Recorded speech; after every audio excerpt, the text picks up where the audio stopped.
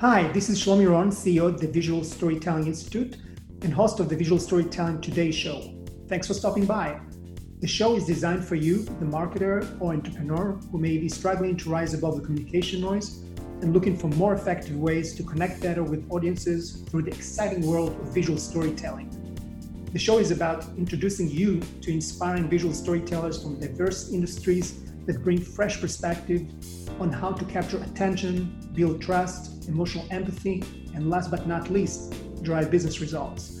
We cover all aspects of visual stories, from images, videos, infographics, live sketching, to AR and VR. The focus is about the craft of how to create authentic brand stories that support really empowering brand narratives.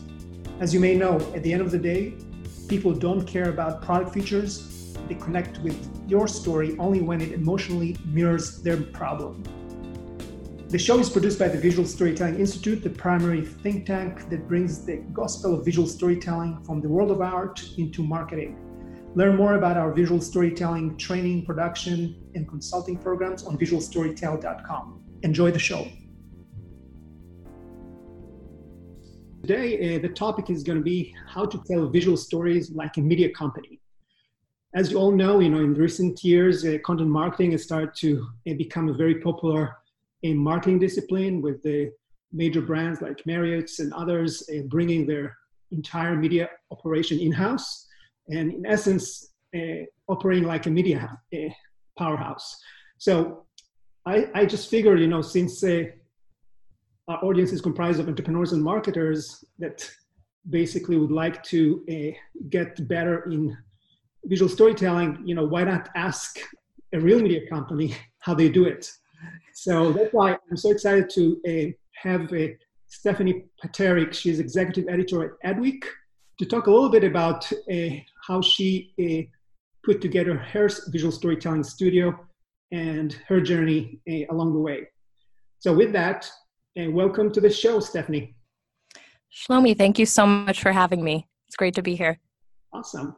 So before we dig deeper into the wonders of visual storytelling in Adweek, maybe you kind of frame the conversation a little bit and talk about a little bit about your journey, how you started.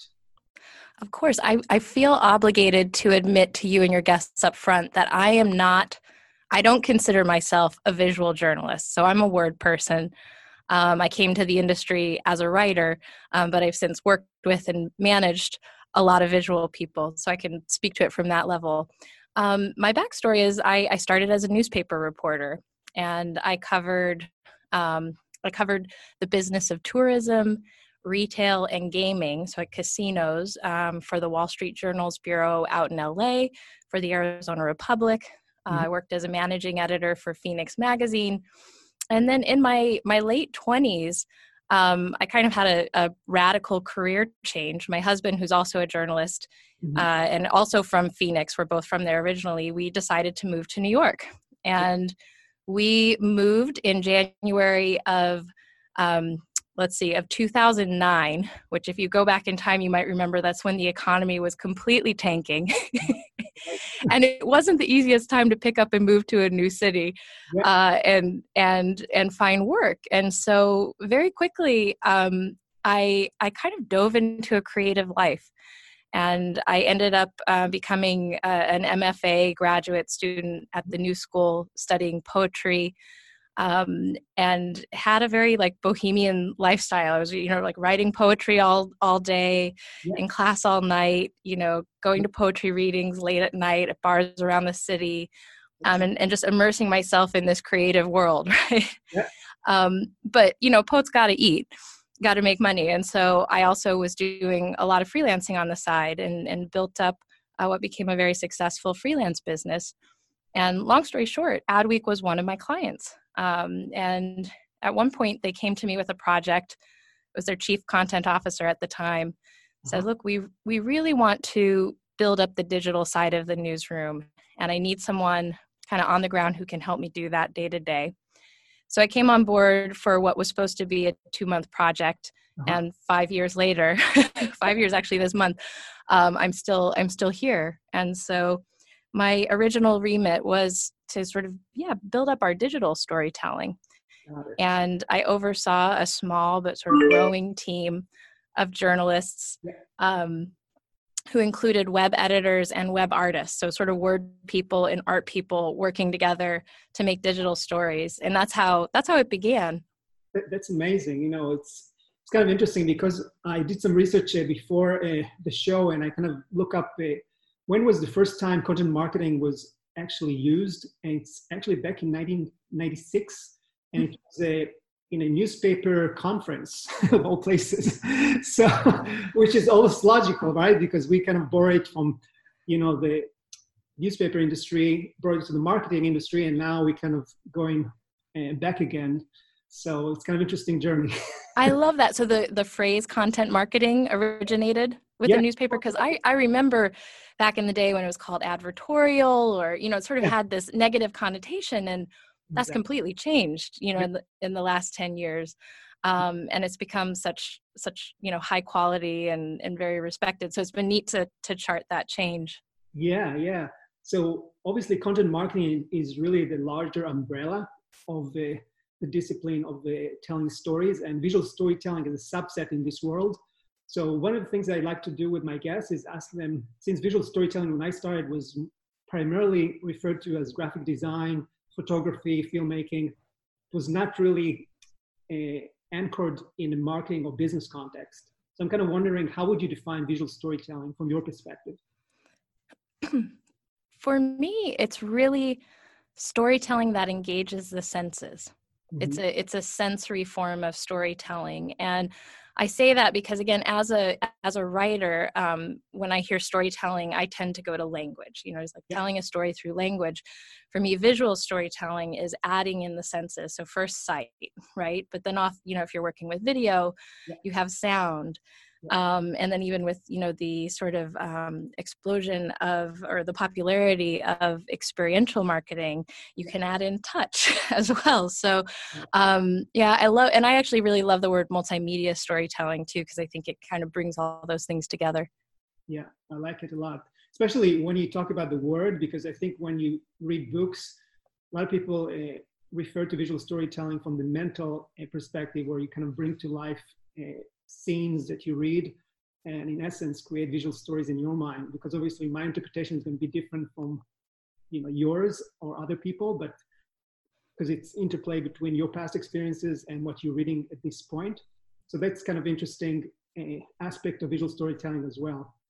I love that. And that's such a great point about all art, right? It's not a one-way communication, it's two ways. So what is the artist or the storyteller bringing, but then what is that, you know, viewer or reader bringing? Yeah. And that's why every story we tell, I think, is received in as many different ways as the number of people who read it, right? Exactly. Yeah. So you talked a little bit about in your journey, how you kind of created the visual newsroom. Maybe you can talk a little bit more about what is it about, how it came into fruition. Absolutely. So yeah, I mentioned, you know, we sort of started with the goal of just building up a digital team, and we did that with some success, and then realized that this is around 2017, we had a print team and a digital team. And they were separate. So there was a group of artists and editors who were working on the weekly print magazine. There was a group of artists and editors working on, our digital stories. And there wasn't a lot of contact between the two. And I began to see that as a real gap in our ability to tell stories and our ability to serve readers. For example, we'd have a photo shoot for the cover with, you know, some amazing celebrity, but we wouldn't, you know, capture anything for social media for it. You know, we're thinking about it in a very print way, and vice versa, right? So so we decided that year to actually reorganize our newsroom and create what we call the visual newsroom, or we call it the VNR, kind of internally here. And with that, we basically put anyone who is an artist, you know, with anyone who's a visual or audio person, we put them together in one team. So now print specialists were working alongside digital specialists, we're working alongside video, podcast specialists, they are all together. And they've been going strong for 3 years.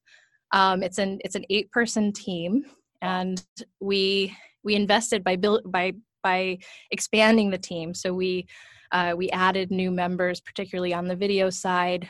We built a studio, so that was new. Once they got together, they very quickly told us, hey, we have this laundry list of equipment and, space needs. Wish list of toys, right? Say that again? Toys wish list. Yes, exactly. They want toys, and we give them to them because they do amazing things with it. It's worth the investment. Yeah, sure. And they cross-train each other. So I think that's been a really fantastic part of it, is that, our classic print journalists are now, turning our covers into GIFs. And our web artists are learning how to film and edit video. So it's been a really fantastic change for our company, and I hope for our readers. So if I kind of wear the marketer hat and try to maybe create a newsroom for my company, can you talk a little bit about the process? Is the printed articles is the first initiative to create content, and then you repurpose it into a video, to a podcast? What is the kind of a chain reaction? That's a great question. We really, before this change, we were print first. So, we would think through, say, a cover story for the magazine in terms of print. What's the headline that makes sense for print? What's the layout that makes sense for print? Yeah. And then on Friday night, the print story would be handed off to the web team, and they would have a couple of hours to figure out how to visualize it for digital, right? Yeah. Now we are digital first. It's something it's kind of a mantra. We're digital first. And so we created, we have a features meeting that, again, everyone from all platforms are a part of. And so from the very beginning, before that story has been written, before the photo shoot has happened, we're thinking through how it's going to play out on every channel, including social. So we were thinking across all platforms from the get-go. Mm-hmm. And we actually lay it out. We design it on the digital page first, and then kind of convert it to in copy for print. So a change in process, I think, has helped a change in thinking. Right. No, that's amazing, especially these days, with so many channels to distribute your stories. So it only makes sense to start with digital. Yes. Yes.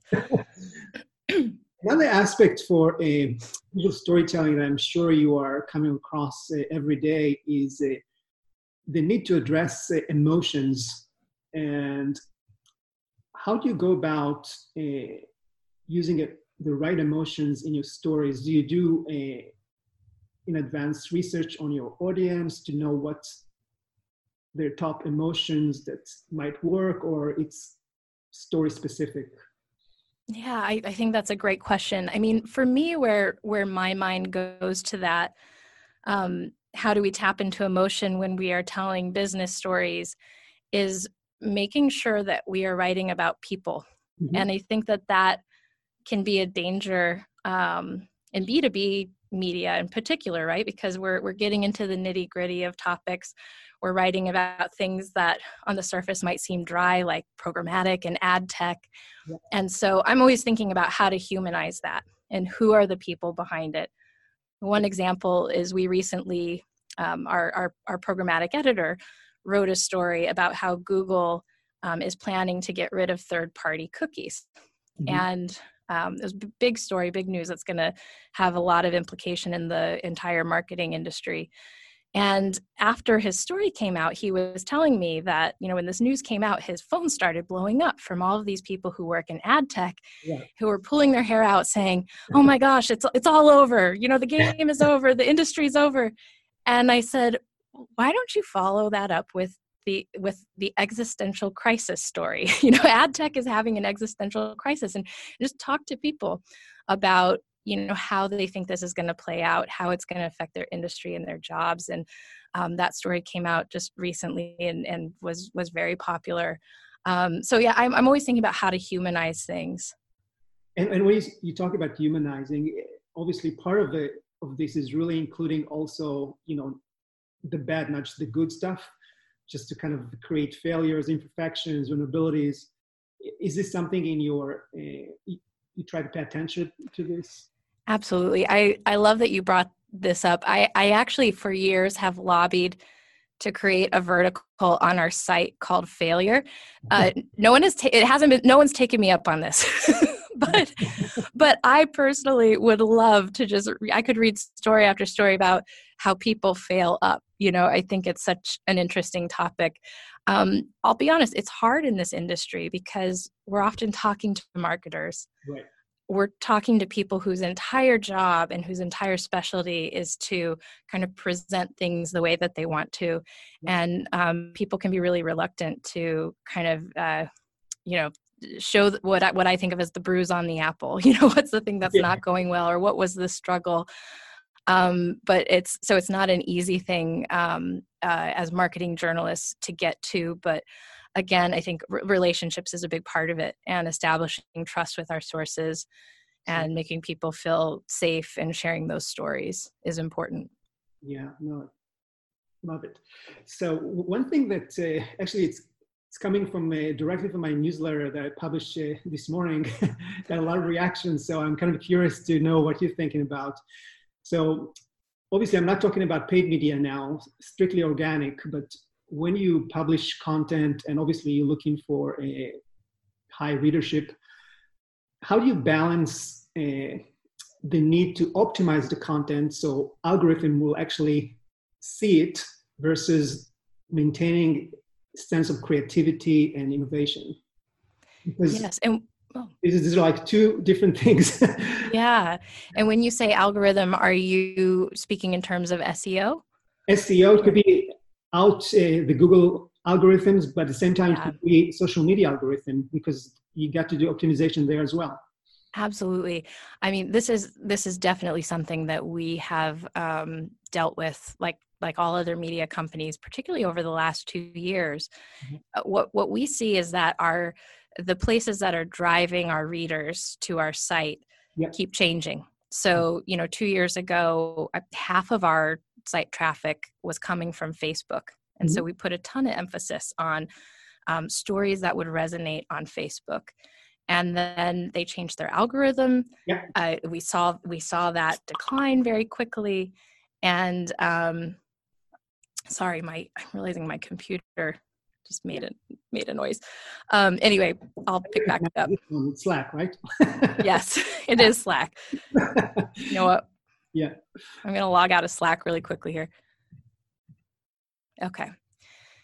I thought it was mine. So we saw that change very quickly. And then we saw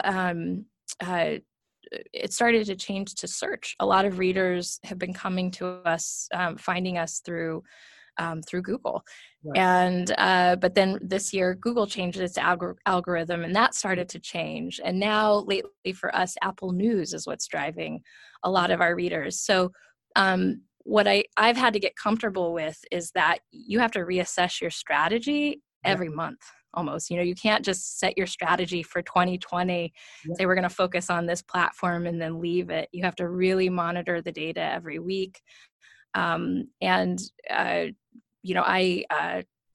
do look at the data every Monday morning. At like 4:30 in the morning, I get an email from Parsley, which is a data analytics that kind of shows how our page views are going and where our readers are coming from. So the way I start my week is looking at the data and then reporting that up to my CEO and, down and across to my reporters and artists. So everyone kind of knows where we're at. Where I feel attention, which you might be getting at too, is between page views and loyal readers. And with our content, we can go really broad. We can write stories about advertising that are going to interest anyone who likes watching commercials during the Super Bowl, for example. And we can get a lot of page views, and that looks really great. But is that really serving our core reader? So that's a change actually we've made over the last year, is really refocusing on who our core reader is and making sure that we're serving them making sure we're giving them information that helps them do their job better, even if that means taking a bit of a hit on page views. Like maybe this story isn't going to be for everybody, but it's going to be so valuable for that person in this niche part of the industry. Right. So let me dig deeper on this topic because I think it's fascinating. So when you actually sitting in putting together your editorial calendar for the coming month, or let's say for the next month, is what's driving your decision is what you see in the data, or is it ideas that your team is coming up with based on what they see in the industry? Absolutely. It's a little bit of both. And yeah, I know, which is like never the answer. It's like the politician's answer, right? but I mean, I really believe in testing things. I really believe in creativity. I mean, because of my background, I'm a big proponent of just letting people be creative and try things. And so I'll never shoot an idea down because of data at the get-go. It's like, you have an idea for this thing, let's try it. Let's see what happens. Mm-hmm. What I am a fan of is then following up and looking at the performance, so, we've had like, say, a video series. Someone created an idea for a video series, put a lot of effort into creating several episodes, never really gained traction. You got to give it time. But if over time it doesn't gain traction, you got to make the hard choice that, hey, we're probably not seeing the payoff we need.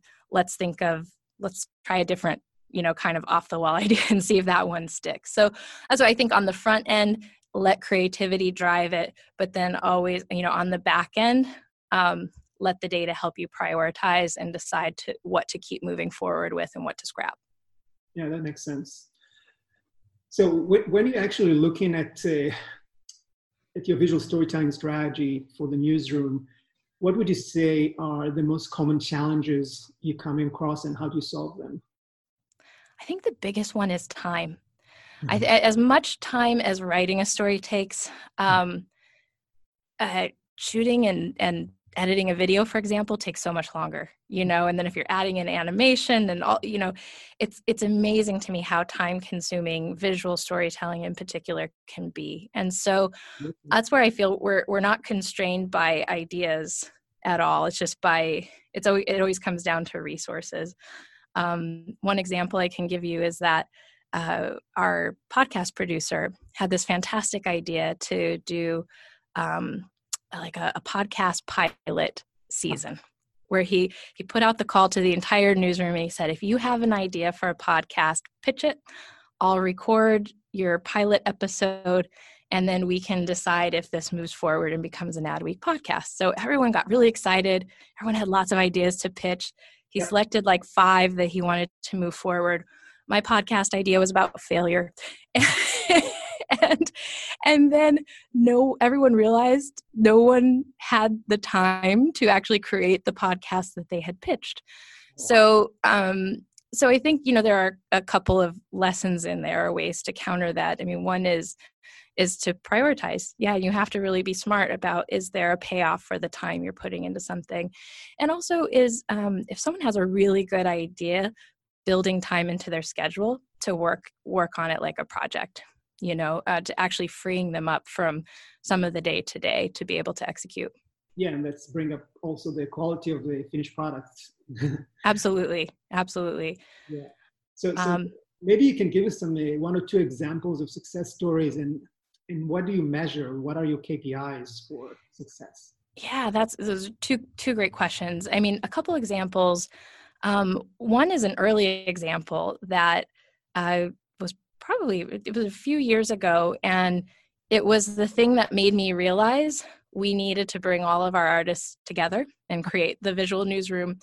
Was actually we had a web editor who was a gift champion, which is a real thing. I didn't know this before I met her, but they have gift making competitions out there, and she had won some of these.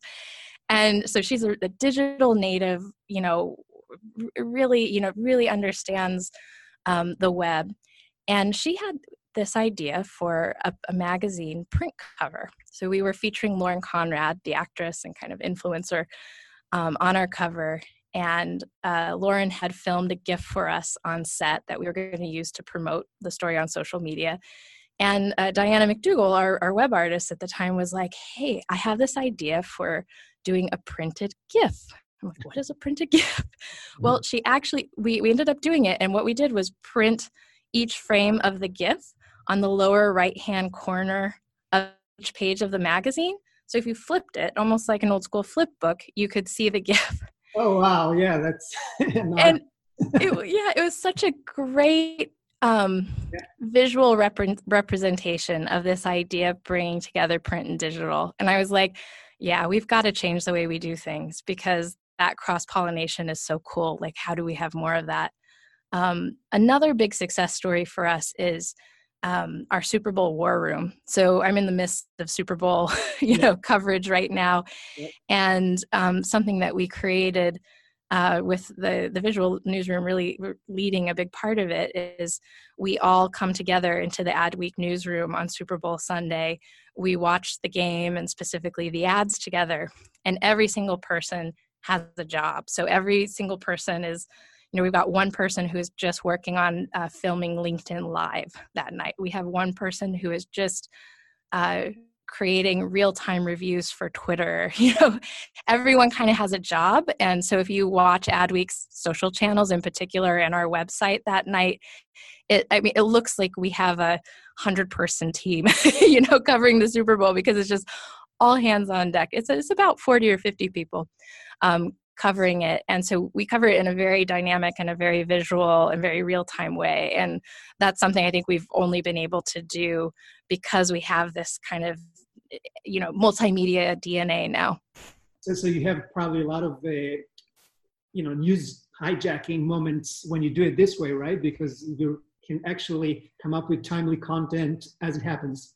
Absolutely. Yeah. And I mean, the name of the game is always like spotting those buzzy moments. Like, what is that part of the ad that no one noticed or no one expected, or how are people reacting on Twitter that, how is that affecting the brand? So it's really, it's an exercise in thinking and creating on our feet. And I love it. Yeah.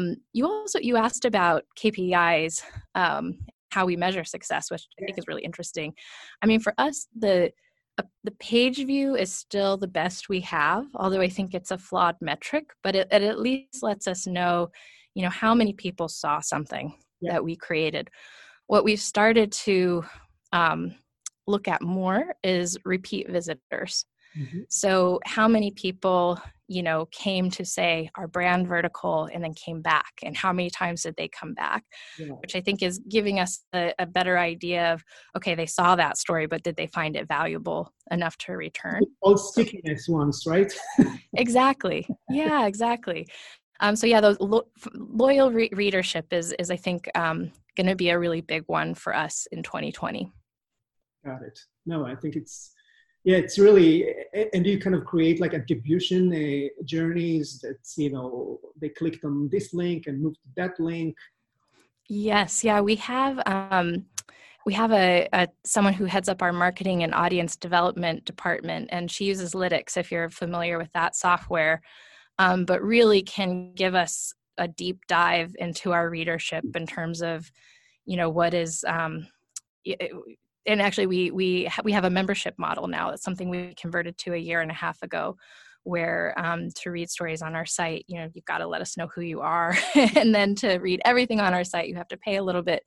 But that really gives us a sense of, okay, as a reader, like, what are you, Shlomi, interested in? What are you likely to click on? And am I sure to serve that up for you as an option when you log in? Right. And by the way, just kind of to remind me, are you doing any personalization in your visual stories where people land on your website?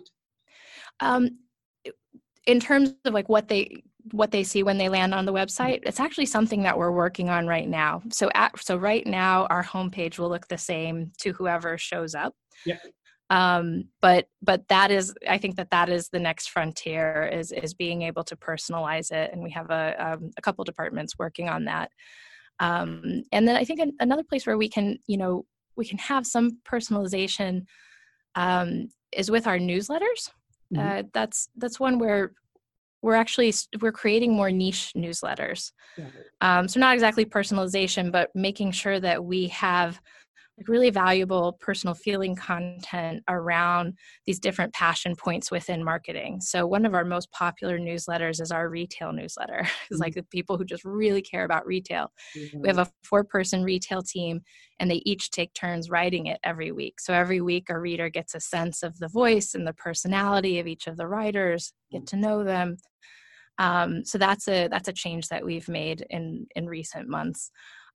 Also, we're doing things like embedding quizzes, and we do a lot of interactive content on our Instagram stories where we can hear from people and then respond to them, and really, again, like making our content feel like a two-way communication, not a one-way. You do also live shows like in Instagram Live or LinkedIn Live? Yeah, we do. Speaking of how platforms have changed, for a while we did a lot of Facebook Live. And in the past year, I would say we've been testing more with LinkedIn. And we filmed some LinkedIn Lives from Cannes, from the Cannes Lions Festival in 2019. And we're going to be doing LinkedIn Live from our Super Bowl war room. So you'll be able to see our reporters, working in real time and get their reactions. And we've done a little bit with Instagram stories, although still on Instagram, we're doing more of the stories than the live video. Got it. So among all the projects you're working on, what you are the most excited about? Yeah, there are a couple. I mean, in terms of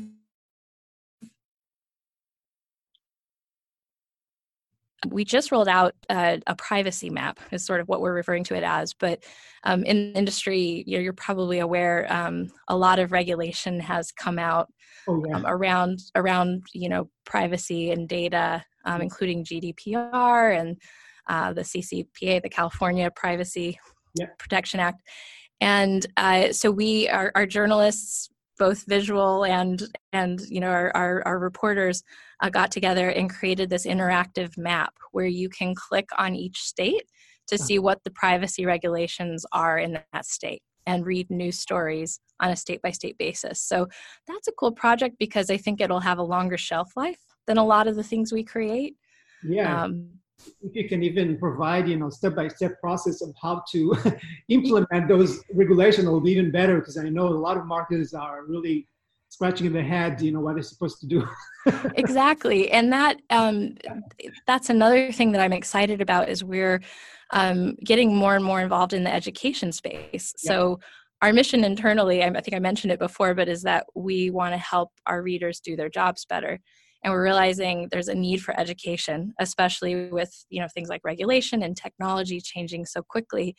And so last year, 2019, we launched the Institute for Brand Marketing. And with it, we're actually offering free classes around marketing and technology on our site. And to pull it off, our visual newsroom has been working with our editors and also with university professors. So those kind of 3 branches have been working together to create these courses. And that's a new frontier for our visual journalists. And it's been pretty exciting. That's amazing. Yeah, I'm actually going to teach a brand storytelling class later this fall. So maybe I'll reach out to you. Oh, you should. You should. I've been out there trying to meet more and more marketing professors to bring their knowledge into our content. Yeah. I'm happy. Yeah.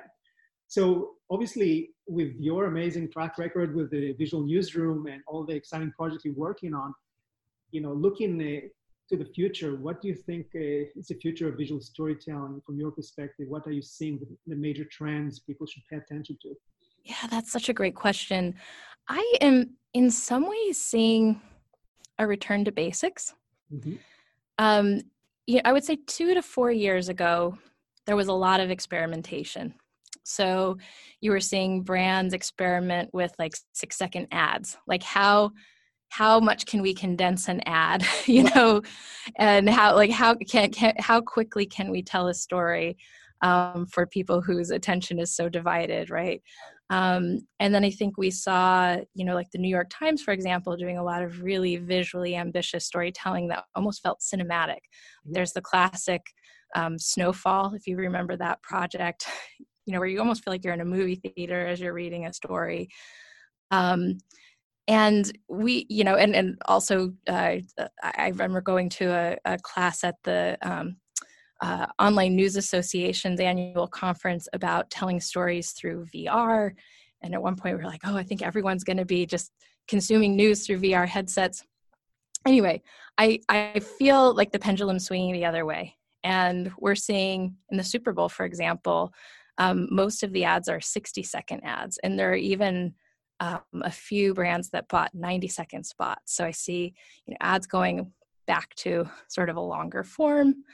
I'm seeing, our digital storytelling projects get a little more simplified.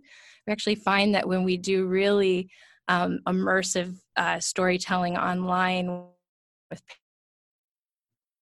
parallax scrolling and images that run across the whole browser, the page views on those are lower.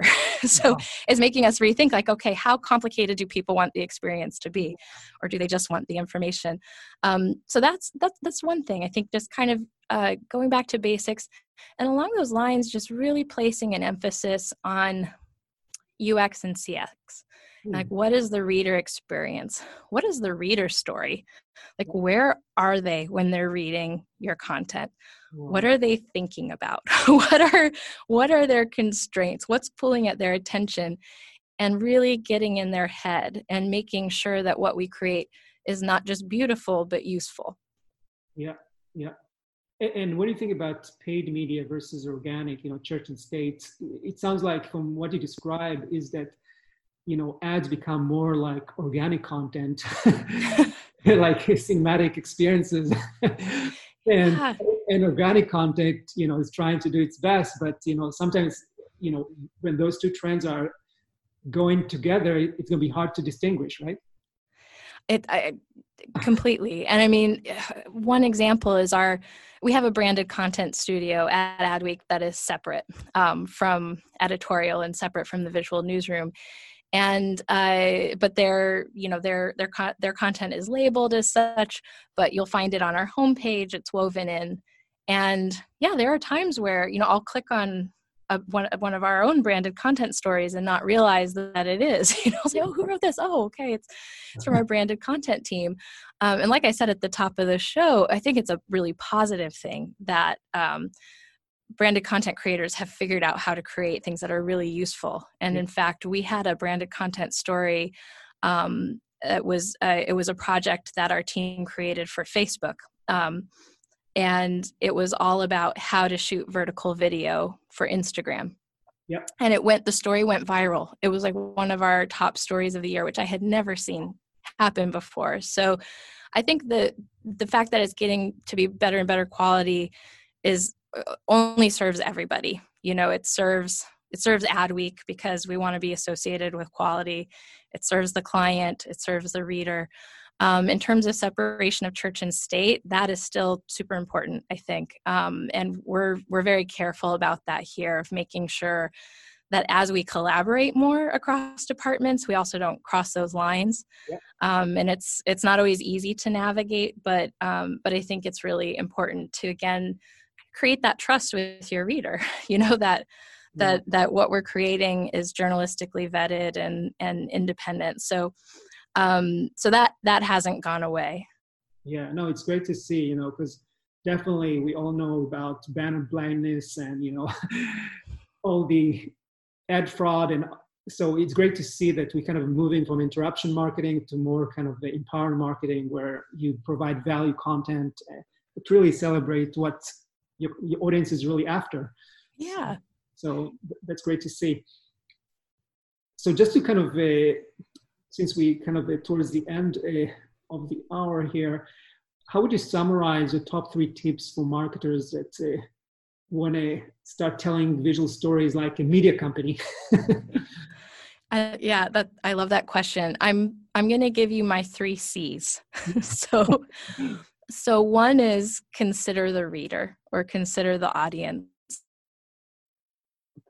Okay. Actually, before I came to Adweek, I taught business writing classes to marketers and to a lot of different professionals. And the first lesson I always taught was consider your audience. So when you sit down, think about, kind of as I mentioned before, who are they? What do you know about them? What do they need? How are they consuming your content? And really putting your ego aside. Yeah. I think so often it's easy to create for ourselves, right? And as a writer, we fall in love with our words. Or as a visual artist, we're like, oh, we have this perfect thing, and the client didn't like it, But really, creating for that person and trying to get into their head is so important. And the second C is collaborate, and with that, cross train. So I used to run track, and to use a track analogy, think about where in your organization the baton is passed. Right. Where within your department is the baton passed, where between departments is the baton passed. And those are usually where problems arise, because they're your weak spots, right? Yeah. So figuring out ways that you can strengthen collaboration at the baton pass will make a big difference. And a lot of that, like I said, involves educating each other about your jobs, if not training each other in your job. And then the third is critique. And I was fortunate enough that I kind of came up in newsrooms before the digital revolution. You know what I mean? I was taught by some very old school journalists who were, like running like the Chicago Tribune and the Sun, the Sun Sentinel in Florida in the 1970s. And they were not shy about giving feedback and critique, and in a way that wasn't personal, but that was just about the work. Exactly. And yeah, and that's something I actually have always loved about newsrooms. There's a certain, just everyone understands we're working quickly, and we have to, the way to do our best is just to be honest about our work and give feedback. And so, like I said, making sure, let that creativity flow, but don't forget to follow up by actually having the hard conversation. Was it worth the effort? Did people find value in it? Is it worth doing again? Absolutely. No, these are amazing tips I know my audience would love, because as they build their newsrooms and try to innovate, it's really hard to fall on too many traps. So these are really amazing tips. Thank you again. So just before we close, if anybody would like to contact you, if they have any questions. Absolutely. I would love to hear from your listeners. The best way is probably email. So I'm at stephanie.paterik@adweek.com, stephanie.paterik@adweek.com. That's the best way. I'm also on LinkedIn and Twitter. I have an unusual last name, so you can find me easily. I'm the only Steph Paterik out there. And please reach out to me anywhere you find me. Wonderful. Thank you so much, Stephanie. This is an amazing conversation. I really had a lot of fun chatting with you. And for all of you watching on YouTube or listening, stay tuned to our next episode. So until next time, stay true to your stories. Thank you. Thanks, Shlomi. Visual Storytelling Today is recorded in Miami, Florida. The show is published exclusively by Visual Storytelling Institute. Learn more at visualstorytell.com. You can subscribe to this podcast on the iTunes Store. Until next time, don't let your big story wait to be told.